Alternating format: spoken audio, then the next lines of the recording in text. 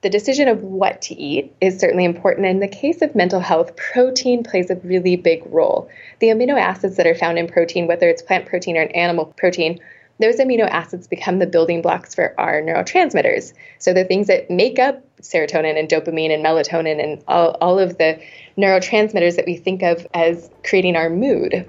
So really important to have the building blocks for those.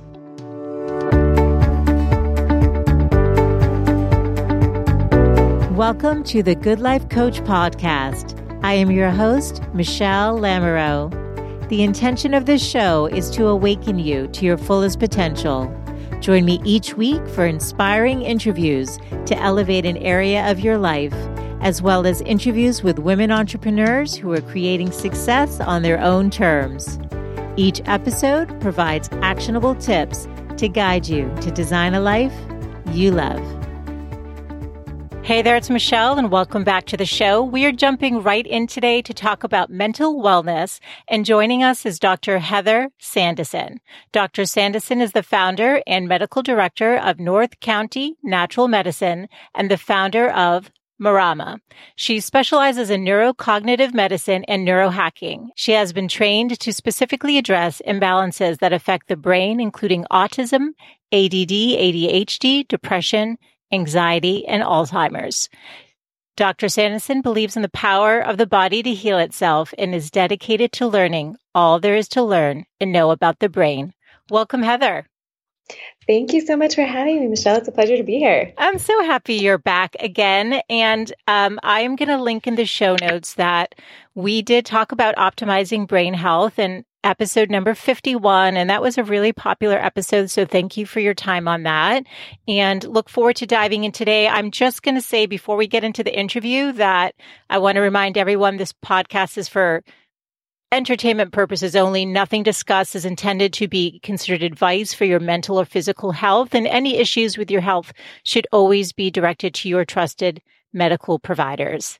Okay, so on that note, let's get into it today. Heather, I am curious. We are talking about mental wellness today. What kinds of issues do patients typically come in for? And I'm going to layer that with a part two, because I wonder, because you're a naturopathic doctor, if people are coming in for not feeling well and not realizing maybe it's related to other issues, because I know one of the benefits of seeing a naturopathic doctor is you dive deep into emotional health, not just physical health. And so you may even be asking questions like, how are your friendships? Are you do you have do you have good social connections? And people may not even realize there are other underlying issues going on emotionally that may be contributing to some of their physical symptoms. Yeah, really one of the tenets of naturopathic medicine is to treat the whole. So you really can't separate these pieces. Your digestion is related to your mental health, just like your big toe is connected to your foot. Like everything is connected, and to separate them out does them a disservice. Although we can be reductionistic and sometimes glean more information, we have to remember to put the part back into the whole. That context is so important when it comes to mental health in particular. You're absolutely right. Sometimes people are surprised by the depth of the intake paperwork that we have. And then also I set aside at least 75 minutes to have one-on-one. Sometimes it ends up being 90 minutes or more with a patient the first time that we chat. And that's because there is so much for me to learn. And there's so much I can't learn just from you filling out a form. Really, exactly what you just mentioned. Like, what are your social connections? Like, I always ask about relationships. The big kind of 3 to 4 things I ask about in terms of stress is, 1, what is your stress management practice? Because we should all have one. 2, what are your relationships like? And not only do I mean your romantic relationships, but with your children, with your siblings, with your parents, with your friends. What is that like? What's the support around you? And then 3, of course, finances can stress people out. And 4 is your home. If you're in the middle of a remodel, or if you are in the middle of moving, or you keep moving, you haven't had that opportunity to create those good social connections because you keep bouncing from state to state.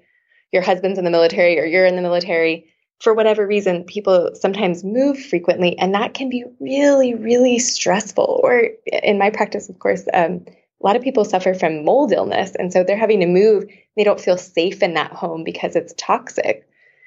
So yeah, lots of components that I kind of put in the stress bucket that can be certainly a big influence on mental health. And yet there's all of these other things, that people wouldn't typically put in there. Like, are you having a bowel movement every day? How much water are you drinking? What have you been eating lately? All of those things also contribute to exercise, of course, how you're feeling from a mental health perspective. Okay, so there's so many layers. Maybe you could take us into what's the foundations for mental health? Yeah, okay, so that was kind of the list of it right there. So foundations for mental health start with like what you do when you get up in the morning, right? Certainly sleep, like we can even go backwards a minute. Sleep and getting to sleep consistently, getting enough sleep, that is so foundational, right? We've all had that feeling. You're a mom, I'm a mom, right? Like that, the stress of having a newborn, so much of it is the deprivation.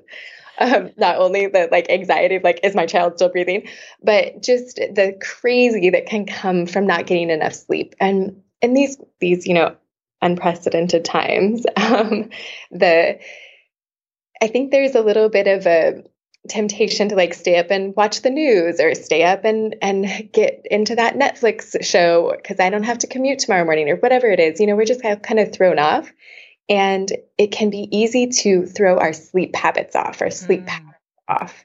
And if you're getting a little bit more restful sleep, awesome. But if instead you've kind of indulged in the staying up late, getting up early, or sleeping in late, you're off your pattern, then that inconsistency can be just as bad as interrupted sleep, right? So getting really consistent and having a routine around sleep and getting whatever is right for you. Some people it's 7 hours, some people it's 10, finding the amount of sleep that's good for you and then sticking to it. Can I ask you before you go on to the next foundational thing, because I know you talked about digestion and stuff too, which I'm curious about.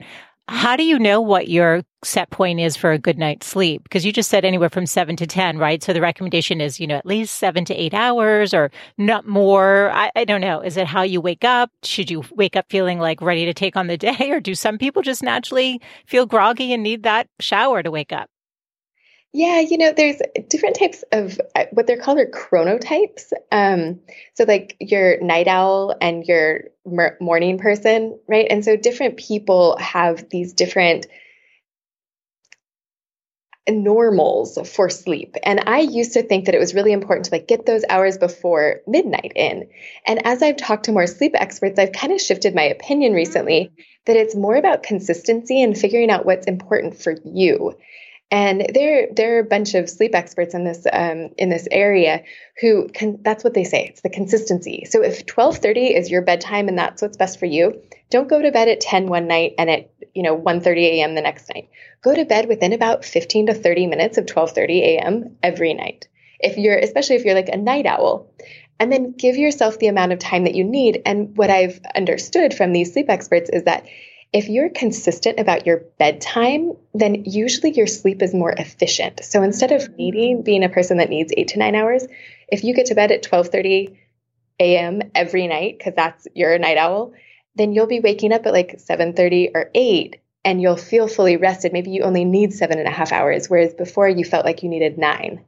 But because your sleep is now more efficient, because it's more consistent, you can get away with less sleep. Now, some people don't feel like they need that much, and that's like their normal. Other people feel like they need a lot, and that's their normal, and that doesn't really shift. But are you well rested? That like hit the nail on the head. Your question there: do you wake feeling rested and ready for your day? If not, then you can't check that box that foundation is good to go. Okay. What's the next one? So diet. You had mentioned diet and nutrients. There's a lot of overlap here. So the question of, are we putting the right things in our bodies, right? How do we decide what's good for us or maybe we've decided it's not good for us, but we override that and eat it anyways. So the decision of what to eat is certainly important. In the case of mental health, protein plays a really big role. The amino acids that are found in protein, whether it's plant protein or an animal protein, those amino acids become the building blocks for our neurotransmitters. So the things that make up serotonin and dopamine and melatonin and all of the neurotransmitters that we think of as creating our mood. So really important to have the building blocks for those. Can I ask you on the protein then? So I always say to my daughter when we're trying to make our meals morning, I'm like, we need our some protein, a little healthy fat, and whatever else she may want for breakfast. But at each meal, you should be having that protein. Well, there's a lot of ways to play with this, and different people will have different experiences. I typically recommend a good starting point is about 15 grams of protein for breakfast. So 2 eggs is about that. It's 14-ish. 1 egg is about 7 grams of protein. And then if you're using amino acids as a mental health therapy, things like taurine can be really relaxing, and inositol. Of course, tryptophan or 5-HTP is the precursor to serotonin. That can be used. GABA is a relaxing neurotransmitter. Using things like taurine. Those amino acids, if you're using them as a therapy, you actually want to do them on an empty stomach, because then they're more likely to be that neurotransmitter backbone if you get a kind of a bolus dose on an empty stomach. So it depends what your goals are. But for just that nice, even mood and to avoid the sugar crash, if you have plenty of fat and protein with each meal, and even with the snacks, right? You're not having like a soda or a candy bar. And so your blood sugar is going to spike and then crash. And then you're going to feel anxious or depressed when you get into that crash zone. So when you say things like taurine or whatever, would that be part of a supplement that you're being prescribed or like suggested that you start taking? Because, right, I was generally talking about a diet, generally speaking, in terms of getting that protein and laying down that foundation. You got your sleep and good nutrients, but that would be something that maybe somebody like you'd go see and you say, hey, you know what, let's supplement. I think you need a little boost. You're exactly right. That would be more of an intervention versus a foundation. But like magnesium can be really great for kind of making us feel a little bit more relaxed. And that can be foundational in some cases because so many people are magnesium deficient. So yeah, but thank you for making that nuance clear, that this would be more of an intervention versus a foundation. And just to finish kind of the dietary foundation there, 15 grams at breakfast and then 7 to 10 grams for like a nursing mom or a pregnant mom. We're going to say every 2 hours after. For a teenager, every maybe 2.5, 3 hours after. And there are some adults who, can go for 4 hours or so in between meals. But getting 7 to 10 grams whenever that next meal comes up can be really important for just maintaining, again, that foundation of enough protein in the system to not supplement, in this case we're not, but to just, that foundation of building blocks that's present so that if your brain wants to make serotonin, it can. If it wants to make dopamine, it can. Yeah, it's so interesting because I think many of us probably aren't thinking enough about that and don't realize that just what we're eating every day is contributing to how we feel mentally and emotionally and physically. So if we're not giving our body the foundation to do what it needs to do just to be, then we are actually contributing to that. What are some of your favorite sources of protein? You mentioned eggs. Yeah. So personally, I actually have an egg allergy. So it's like every morning because my whole family has eggs and they feel great. And I just have like awful reactions to eggs. So I avoid them. But like nut butters are a great source of protein, organic sausage in the morning, because the morning it's like that first meal. And I think it really sets the tone for the rest of the day. So we do consume animal protein in my house. And but all organic, like well-sourced meats. And then the plant proteins, like hemp seeds in your smoothie. There's like we do some cheese, but even like protein in smoothies, going back to smoothies, like the pea milk has a lot of protein, almond milk, there's a lot of those nut milks have tons of protein in them. And then I love Nutso, the mixed seed and nut butter. And then, of course, all of the almond butters and macadamia nut spreads and all that stuff is so tasty and yummy in the morning. Okay, thank you. Just in case people, they're going to be like, oh, I'd like some ideas. So that's great. Okay, and so you were talking about digestion, which I think we hear this, but we don't always pay attention. So a bowel movement a day is really the norm, or should be the norm. Yeah, some people it's more than one a day, but if you're not having a bowel movement every 24 hours, that can start to make you feel bloated and irritable, right? So if we're talking about mental health and you always have stomach pain or stomach discomfort, it's so distracting, it's irritating. It's just like, it's not a setup for strong mental health, right?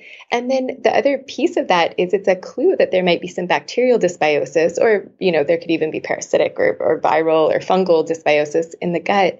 And those things, the more we learn about gut microbes, they drive everything else, right? Our weight, our mood, our, memory, so many things are driven by that microbial milieu in the gut, that if you are having symptoms, it's really important to figure out what's going on with those microbes. And can we just, is it as simple as a probiotic in terms of making you feel better?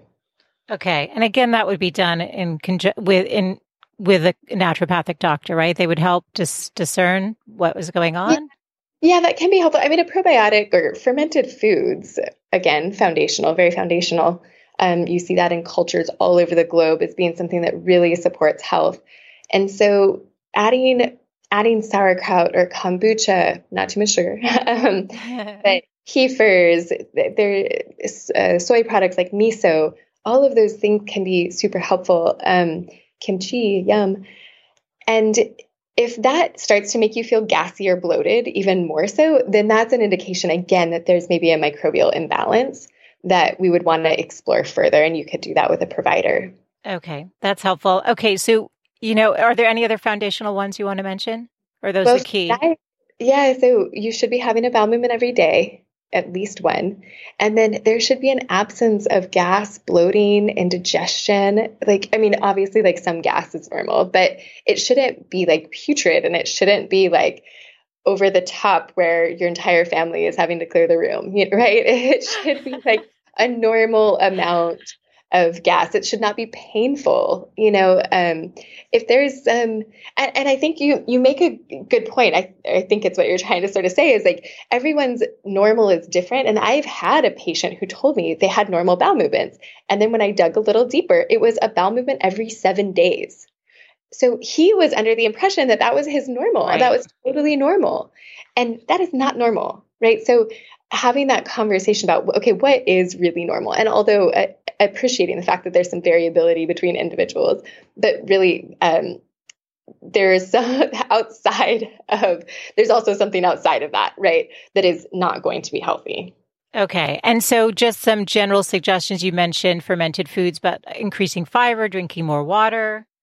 Yeah, absolutely. Especially if you're having trouble with those bowel movements, fiber and water can be helpful. More veggies. Like you had mentioned, sometimes we don't realize how big of a role diet has to play with our emotions. Kind of the same thing with our gut. If you change your diet, that's the easiest proof that what you decide to eat can influence your mood and your bowels. It happens sometimes overnight. Wow. Okay. And it's true, that everyone's with the coronavirus right now is talking about the coronavirus 10 or 15 or weight people are putting on because in addition to maybe not sleeping their normal schedule because they're not having to drive into an office every day, sleep has been off for a lot of people just because of general anxiety. And then eating's been off, at least in the beginning. I think people are like, okay, we've been in it longer and pulling back the reins now and trying to readjust. So hopefully this information will hit at the right time when maybe they're focused on that. But what are some extra things we can do during this really unusual time to maintain our sanity? I've read that anxiety is through the roof for not just adults, but children now too. The whole diet component of coronavirus, the whole coronavirus experience, right? It's this amazing invitation. There's tons of tragedy. Don't get me wrong. This is horrifying. And I wish that it did not happen. However, if we have to go through this, right, just like any other horrifying experience, if we have to go through this, then how can we frame it so that it's something that empowers us, right? And being stuck at home, there's a huge gift in that. And in that we have complete control over what we eat. Right? You go to the grocery store and you can decide. You don't have the temptation of a birthday party or a restaurant meal, right? You don't have to go out to that work dinner anymore where you're going to feel like an outcast if you don't get the fettuccine Alfredo, right? You can, and have a beer or whatever. You can really, it's this incredible opportunity to really manage what we're consuming.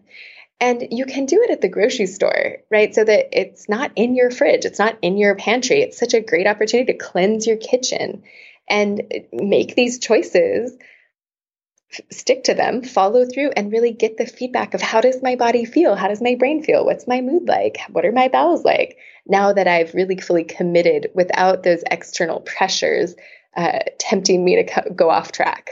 Okay, that's actually super helpful. But what about in terms of ways to manage anxiety right now? Yeah, absolutely. So I think that controlling the things that we can, of course, is a big piece of this. So one of the other big foundations two of the other big foundations are exercise and stress management strategies. Now, it's my belief, my bias, that everyone should be in therapy and that meditation is the best medicine by far. Meditation there, and it's the best deal in medicine too, right? Because it's totally free. And that exercise is moving meditation essentially. So it's a great way to discharge a lot of the adrenaline or a lot of the stress. It's a good time for us to step away from our phones and our computers and just be moving, be active. And there's a ton of science about what that's doing in terms of endorphins and clearing adrenaline. So, and sometimes creating adrenaline. So just having a regular practice around that, and again, committing to it. There's some incredible opportunity that is coronavirus and the lockdowns associated, that we have a bit more time because we're not commuting. We get this incredible opportunity to like reframe our priorities and what our schedule looks like. What are we going to do with our day? And we have the opportunity to put meditation in there. We have the opportunity to put exercise in there. We have the opportunity to put cooking in there. All of these healthy habits. Like, who do I want to be on the other side of coronavirus? Like, what habits do I want to instill? And these ones that support our mental health are certainly at the top of my priority list. And I would invite others to consider the same. Yeah, thank you. I totally agree with that. And I guess I'm wondering though, when somebody's feeling beyond anxious, when they're actually depressed, and so I don't know exactly what happens in the brain, but let's say the part that would have the spark to want to initiate exercise and connecting and doing all that stuff is dimmed down, right? Mm-hmm. So somebody isn't really feeling like they know they need to do the stuff, but they're maybe too sad or depressed or fearful or whatever, is a combination of things going on. How do you navigate that? I mean, is that you? It's interesting because you mentioned that everyone should have a therapist. You said that's your bias. Maybe this is a part of the recipe, but I'd like your thoughts and why actually that you think that. Yeah. So, therapy is this, again, another opportunity for us to have a professional who has a tool belt of interventions that you shouldn't even really be able to perceive, right? But they can help you to explore some of these patterns of the way we think, patterns of perception that may or may not serve us, right? And sort of amplify the ones that do and help us to quiet the ones that don't. And just having someone who can identify those patterns and be aware of those patterns and support you in processing whatever your traumas are, because everyone's got them, is so valuable, so valuable. And it can take a little bit of time for people to find the right therapist. And I really encourage people to, when they're looking, it's like shopping or it's like dating, however you want it, whatever analogy you want to use. Yeah. To make appointments with maybe 3 or 4 therapists. And I know it's expensive and I know it takes time, but I love if someone has the opportunity to do it before they're in a crisis state so that they can have that established relationship with someone they appreciate, whose insights they respect. Mm-hmm. And then when they are in crisis, they know exactly who to go to. They don't delay getting the help. And hey, if it's someone who supports healthy people, then they can maybe push them towards personal growth a little bit more along the way in between crises, right? That inevitably come up. In the case of, like you asked, okay, some people are at that crisis point already. There are, there's a whole laundry list of medications that you can get from your primary care provider or a psychiatrist. And what's scary to me is, one, how addictive a lot of them are, and then how coronavirus is temporary. This is not going to last for the rest of our lives, or even, God forbid it did. Like, we will find a way, we will adapt and find a way to make it a new normal where we can all socially interact, physically interact again. So that's not going to last forever. But in this time, a lot of people are being put on medications that they will be on long term, well after the coronavirus resolves and whatever that looks like. So it's sad and scary to me that so many people, I think they're up by some ungodly percentage. I think it was 30% more prescriptions for benzodiazepines and SSRIs right now, or that was maybe a month ago, than in February of 2020. Wow. So really scary increases in the amounts of medications that are being prescribed. And I get it. Like, people can't go to sleep and they're worried about their family members and they're worried about money, and there's a lot going on. And yet we have all these tools that are free, there's so much literature about meditation being more helpful, about exercise being more helpful, about diet being more helpful than any of the SSRIs. So it's just a little sad to me. Although I get it, it's a little sad to me that so many people feel like they have to reach for that. There are other things that we can do, and Dr. Walsh's work is one of the tools that I employ at the clinic at North County Natural Medicine. And what Dr. Walsh did was he got into mental health in the late 70s with another doctor named Carl Pfeiffer. And they were looking initially at like sociopaths, at incarcerated people. And they were looking to see if there was some sort of pattern they could get to in their blood work. And eventually what they stumbled on was that whole blood histamine, zinc and copper ratios, and then something called urine cryptopyrroles were helpful in determining these certain patterns of under and over methylation, and then copper toxicity and this pyruria. And if we were able to sort of correct those things with using just nutrients, that a lot of the sociopaths would no longer be sociopaths, that depressed people would no longer be depressed.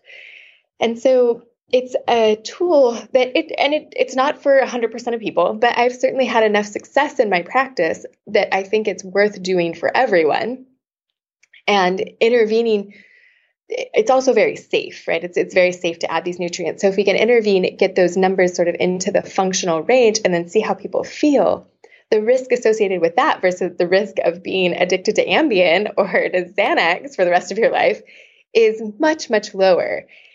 And the benefit is that you get more balance. So especially in the case of zinc and copper ratios, with zinc, you get improved mood. Yes. Mm-hmm. You get improved immune function.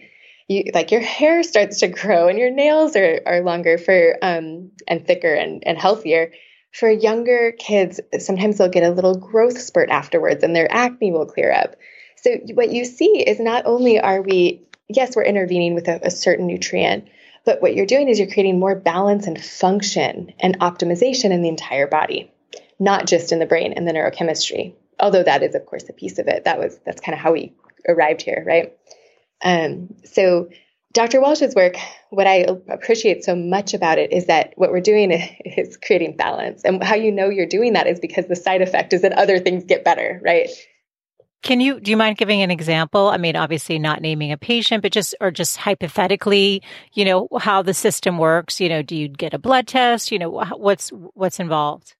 Yeah, so I had a great patient come in. He was a younger boy. I think he was 12 at the time we started seeing each other. He's probably 17 now. I haven't seen him for a while. He's just cruising on his plan. He came in because he was having a lot of social anxiety, and his mom couldn't leave school. She would have to stay there with him in his class because he would have so much anxiety that he would just want to go home with her when she left. It was so sad. And he was like a Boy Scout and trying to go on campouts, and he would crawl into his dad's tent. And he's 12, he's like old enough that this should be a fun time for him. He should be playing with his friends and enjoying school, enjoying campouts. And he was just like totally overcome with anxiety. And even like the days before the campout, he would start to get really, really anxious. So he came in and we did the workup for him. And what it is it's blood and urine. So we take the blood, we have you avoid supplements for a couple days beforehand, take blood and urine, and then ship it off to the lab. And then we look at the different parameters when they get back. For him, it must have been the second follow-up, because the first time I saw him, we got the whole story. Then the second time, he had gotten a little bit of benefit from adding things like amino acids. And then, for me, that's kind of a guess. Like, okay, here, maybe these things could help you. And with him, he'd never drank alcohol. He'd never done cocaine. He'd never obviously like done these things that hijack our neurotransmitters, essentially. And sometimes they can elicit some sense from how you respond to different drugs or alcohol or even pharmaceuticals or over-the-counter things like Benadryl. So I didn't have that kind of information. So I was kind of guessing with amino acids. And then we got the information in the second follow-up. He said, "Hey, doctor, have you ever seen an old lady walking kind of a big dog? And it's more like the dog is walking her." I was like, "Yeah, where's this going?"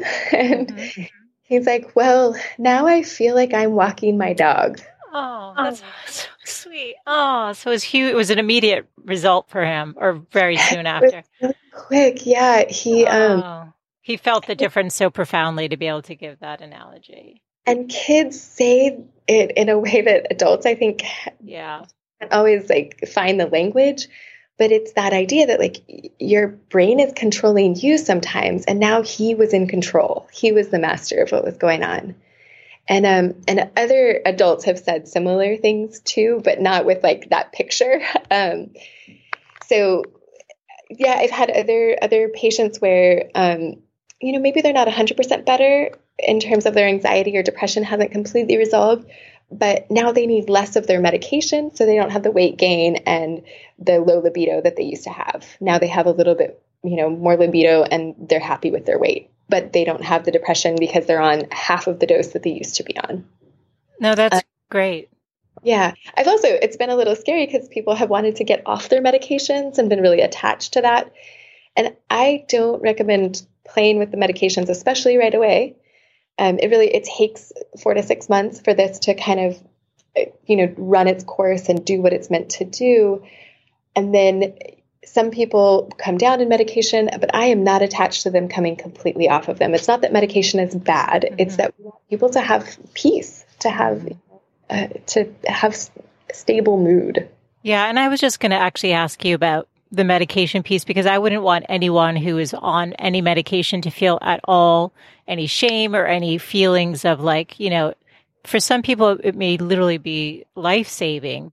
I have patients, they'll come in for a while and they need it for a year or two. And then they kind of, forget that they need it, or they get off of this Walsh supplements and there's nothing stressful going on in their life. So they go about their business, and then a few years later, they're back and like something happened. They went through a divorce or their parent died or something horrible happened. And now they're feeling like they need it again. So we just kind of reassess and get them back on track. And maybe I'm not attached. They might not need it again, or somebody else, the COVID thing. I had a patient, she was doing pretty well and she felt like it totally overwhelmed her and she got back on her medication, and there's no judgment. It's just all about what works best for you. Yeah. It's not a failure. It's just a recalibration for what you need in the moment. Yeah. And what you're saying is making me think, when you're stressed or there's inflammation or there's dis-ease, there's things going on in the body, it taps your resources, right? Isn't this true? So basically if I'm understanding correctly too, some of those nutrient deficiencies are being caused because your body's calling for more nutrients to solve one issue, but then it's causing another. Right, exactly. It's all about balance, right? Yeah. Too much, too little, in the wrong place at the wrong time. Hormones come up in this context as well.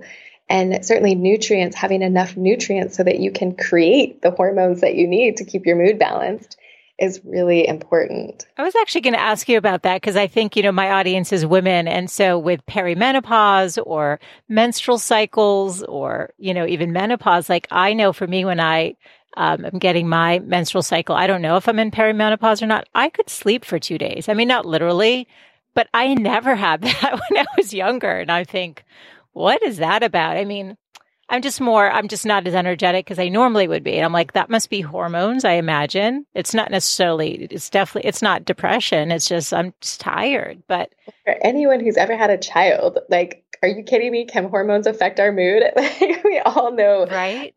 Yeah. Just how the stereotypical like crazy pregnant lady or whatever. And then the just totally head over heels in love oxytocin laden mom, right? So those hormones certainly, of course, affect us. And as we go through these big transitions, like the onset of menarche for teens, and we can all relate to maybe what that was like for us. And then as we have daughters who approach teenage years, you get to see it all over again.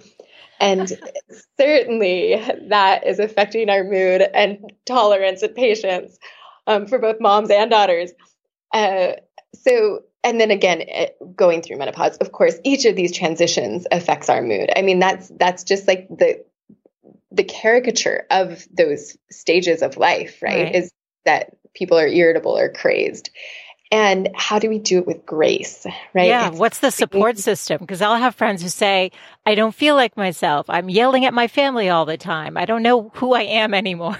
They're like confused. So what do I do? Foundations. I've had patients who change their diet and their hot flashes go away and they feel like themselves again, right? They just go to a vegan diet or they just go to a keto diet or whatever it is. They switch their diet and it works for them. I have other patients who try that and their hot flashes just get worse and worse, right? And hot flashes are a good measure because you can count them. They happen every day typically, and if they're starting to go down in severity or in frequency, then it's an easy thing to measure, right? Versus irritability. It's like, you kind of want to forget that. You want to forget that you yelled at your husband or your kids. So you're not counting it. But the hot flashes are something that are relatively easy. And so then when we add things like progesterone and some estrogen or some herbs or whatever's on the list that works for you, or seems relevant for you based on your labs, then having that resolve, we can kind of measure it and know that it's working. But I do think that it's a combination, right? Like you said, foundations of mental health, it's the same foundations for hormonal health: nutrients, diet, exercise, stress management, and good sleep. And if you've got all those under control and you still feel like a wreck, then go see someone and have those hormones measured. Progesterone's the happy hormone. It interacts with GABA in our brain. It helps us with sleep. And then getting enough estrogen, not so that you're a cycling woman into your 90s, but just so that you are at that baseline level that allows you to maintain your sanity and not have the hot flashes or vaginal dryness or night sweats that can make you feel crazy. So just enough to keep you at that level where your hormones are under control. They don't control you. Mm-hmm. So I'm just curious. So when you see somebody who is anxious or depressed in your practice, you basically are looking at these, I'm just trying to make sure I get it. You're looking at how's their foundational health, right? Or, you're looking at that. You're looking at the emotional state. And then you're looking at maybe doing something like Dr. Walsh's protocol to assess if there's any deficiencies to be replenished. Yeah, and Dr. Walsh also mentions toxicity, and certainly that's a big focus of my practice. So he mentions heavy metal toxicity, so to high levels of lead or mercury. We know from Flint, Michigan, and other places where poor children are being poisoned by lead in their drinking water. That has the ability to change IQ levels at very, very low levels. So at even below like CDC standards, you're already seeing a shift in IQ levels, especially in a developing brain. That is just so horrifying and awful. And in adult brains, when we're being exposed to heavy metals or mold toxicity or even chemical toxins, this can influence our hormones and then indirectly influence our mood. But particularly mercury, Mad Hatter's disease came from this whole idea that hatters, people who used to make hats, there was, in the felting process, there was mercury used. And so they would put on, like the Mad Hatter from Alice in Wonderland, right? To see this crazy guy. And so people who are exposed to mercury go crazy. They are depressed. They have high rates of suicidality. And so if there is an exposure to heavy metals, whether it's from our drinking water or from amalgams or from fish or from, sometimes we don't even know where it's coming from, that can play a big influence on our mental health. And certainly anyone who has experienced mold toxicity will tell you that anxiety and depression comes with it. And the fatigue, right? The fatigue of having a high toxic burden is in and of itself depressing, right? You don't have the ability to engage in the world, in your life in the way that you want to. You're not achieving your full potential, which would be depressing for anyone. Thank you. This has been so eye-opening and interesting. And it sounds like, I mean, I'm a fan of Western medicine for many things, but for me, you said your bias is that everyone should see a therapist. My bias is that you should have an amazing Western, traditionally trained doctor that you love, and you should have a naturopathic doctor that you love, because there's going to be certain things that with root cause issues that they're not going to be in your 7 minutes that you get with your primary care doctor. That's never going to be able to get addressed. I couldn't agree more. I used to joke, like, if I'm in a car accident, take me straight to the emergency room, right? And not a joke, but please do, right? Right. I had my baby, and I had something called HELP syndrome, and then had a postpartum hemorrhage. So if I had my baby at home, I would have died, right? Like, it was bad. I got very, very sick. And here I am, like 19 months later, like I still am processing that. And my doctor, Dr. Cap in Sandison, he was incredible. Western trained. I was in the hospital. It was the absolute only place I should have been. Mm-hmm. And of course, I wanted to have a home birth. I wanted to do everything naturally, and I didn't want to be induced. But when my life was on the line, like, I needed to be in a hospital getting all of the benefits of Western medicine. And 100 years ago, 200 years ago, I wouldn't be here anymore. Mm-hmm. And so I feel very, very, very fortunate to have access to both. There's wisdom and value in both of these approaches. And I couldn't agree more. Have good doctors on your team from both perspectives. I'm sorry that happened, though. That's really hard. So any exciting research in mental health that you want to share about? That I think, well, I already know a little bit that, this is something that you are sort of excited about. So can you share? Yeah, absolutely. So one of the things that I'm most excited about is the research around psychedelics, because this is, it is using a substance. And I think there's a lot of criticism around this and social scrutiny, and there's a lot of biases and assumptions that go into this. And I still hear people call them drugs. And I would say I won't put them in that category. I don't think of them as illegal drugs anymore. Now, certainly they are still illegal. So don't go do them and get in trouble.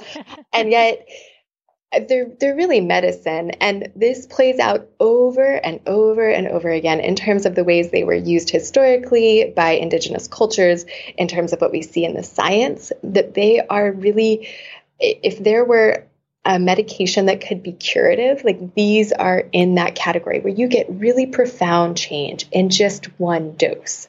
Right. So they're not the type of medicine that most pharmaceutical companies like, because you don't have to take repeated doses and pay for them over and over for the rest of your life. No, you just take them once. And this is psychedelic assisted psychotherapy, right? So I'm not suggesting that you eat mushrooms and go for a walk with your friends. I'm saying more the idea, and what's been studied for certainly end of life depression, for addiction, for several different mental health issues, diagnoses. Taking a psychedelic with a guide where you set an intention. So this idea of set and setting, you're with a trained guide who helps you set an intention beforehand, then is there with you on the journey or during the experience of the psychedelic. And all the gold of this, the value in it is the integration afterwards with a trained psychotherapist. And in that, what we find, and it's not for 100% of people, but the numbers are like 80% of people feel less depression, even a year later, right after one single dose. Mm-hmm. So the potential benefit here is astounding and incredible. And I happen to be in the camp that believes that this is part of the mental health epidemic. This is part of the solution to that. So where we feel so disconnected, where we feel so traumatized, where there is a lot of violence in the media and potentially in our neighborhoods, when we're experiencing that kind of trauma, that this is a way to relatively quickly make sense of it and find the gift in it and turn it around so that we become better because of it, not despite not despite our experiences, but because they help to ingrain who we are and who we want to help and how we want to contribute. So that experience of like ego disillusion and having that experience of your truth with a capital T, kind of that experience of all being connected, is what a lot of people describe when they've been through these psychedelic experiences. And so on the other end of that, it's hard not to be more compassionate. It's hard not to be, more empathetic. And those are things that create a healthier society from a mental health perspective and just from a societal perspective. Yeah, I've heard a little bit about psychedelics on different podcasts. I think Tim Ferriss. There's certain people who are just huge proponents of it. I don't know enough about it. I think there's somebody, I can't think of his name, who's big in the meditation space. I think it was, Ram Dass? Yes. Guess he was on Oprah or something. So I've heard little bits and pieces, but what are the psychedelic drugs? What? Yeah. So Michael Pollan has How to Change Your Mind is this incredible book, right? Like if he can do for psychedelics what he did for food, that would just be amazing and probably change the world. And he takes you through a lot of the science. And one of the fun parts of the whole psychedelic story is the story and the characters. So there was a lot of this was going on at Esalen in like the 60s. And there's a whole crew. And Ram Dass is one of these guys that was in that crowd. And then Rick Doblin is the creator of MAPS, which they have a group that's interested in doing a lot of the research. They are... So that's the Multidisciplinary Association for Psychedelic Studies. That's what Rick Doblin started, MAPS. And it basically what they're trying to do is put together research, and they've focused really on MDMA. But there are plant medicines, so like ayahuasca, San Pedro, psilocybin is a mushroom-related one. There's a bunch, and I couldn't even list all of them. Sometimes ketamine, which is legal. Ketamine-assisted psychotherapy can be done by IV by doctors and then by medical doctors. So you'll see ketamine clinics that are often associated with other transcranial stim therapies. So they're not insurance-based by any stretch, but that is something that you can get access to now. And a lot of people will describe, I've had patients who have said that's the most profound thing they've ever done. They've been on SSRIs for decades, and then they did a ketamine treatment, and now they're off of them, and they're doing great. So just there's kind of a spectrum, and I think there's some disagreement, and even in the psychedelic field, about what belongs in the psychedelics camp and what is more of a medication. Ketamine, of course, is like the horse tranquilizer. So some people will include that and other people won't. And then if it's synthetic, is that like LSD? Does that count or does it not? And Rick Doblin, he's like, it doesn't matter. They're all in there. And I'm a naturopath, so I'm like, oh, I think the plants are cool. But yeah, I guess time will tell. The research will tell, what people get different, kind of the different elements as they shake out. Maybe if one's better for alcoholism or addiction, or one's better for depression, or one's better for anxiety, or maybe one will be like call to you. I think that starts to get into more of the naturopathic herbal side of things. Completely. Well, it's actually fascinating in what you talked about with indigenous cultures, probably using this stuff regularly, and then it just didn't become the norm anymore as, different things changed. And the same thing you mentioned with the, like the kefir and what's the word I'm looking for? Not the probiotics. It's and kimchi, like all of these fermented foods, which were absolutely parts of that's my ancestry. It was absolutely a part of the culture. And so you either had that in your home or you didn't. But, I think things kind of cycle back around, and maybe that's where we are at with the psychedelics. It's just interesting for people to be aware of, what the controversy is and what the discussion is. And I know you're all about the brain and brain health and science. So I was curious about that. But you've been amazing. Where can people learn more about your practice, Dr. Sandison? Yeah, so we have, of course, the website, social media. both North County Natural Medicine and then Marama. We haven't really talked about dementia and Alzheimer's, but maramaexperience.com or northcountynaturalmedicine.com are both of those websites. And then you can find us on the same, what are the handles on social media, on Instagram and Facebook and Twitter. Okay, I'll definitely link those up. And when I link up episode number 51, we do talk about, it was just before you would launch, or you were just about to launch Marama. So they'll hear your research on Alzheimer's and dementia and what you were about to launch there, and can go deeper for people who have family members with those issues. So this is always so enlightening and so informative. And I'm so grateful for your time today. Of course. Thank you so much for having me. It's been an absolute pleasure and always a lot of fun to talk to you, Michelle. Oh, thank you. This is Michelle Lamoureux, and you've been listening to the Good Life Coach podcast. Now remember, all of the show notes can be found over at thegoodlifecoach.com. Now, I have one favor before you sign off today. If you've benefited from any of the shows that you've listened to and really enjoyed the content, would you be kind enough to take just 1 minute and rate and review the show over on Apple Podcasts? It's how I know what's resonating with you, and also it helps other women find the show. Thank you as always for tuning in, and I look forward to reconnecting next Wednesday. Bye for now.